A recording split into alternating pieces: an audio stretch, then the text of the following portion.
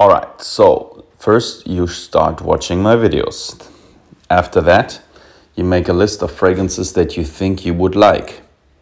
After that, you go into the fragrance store and apply them and see how long lasting they are on your skin. And that's almost it, because I'm going to add number 4 and 5.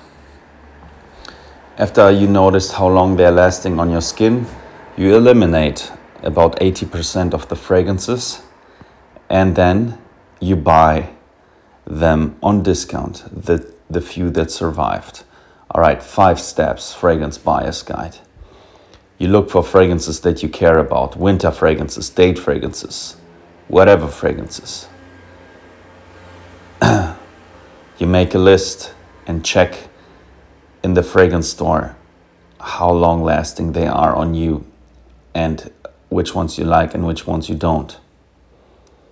And then you buy them on sale, the ones that survived on your skin. So I took it back to 3 points. Watch my videos, test them in the store, buy them on sale. Thank you.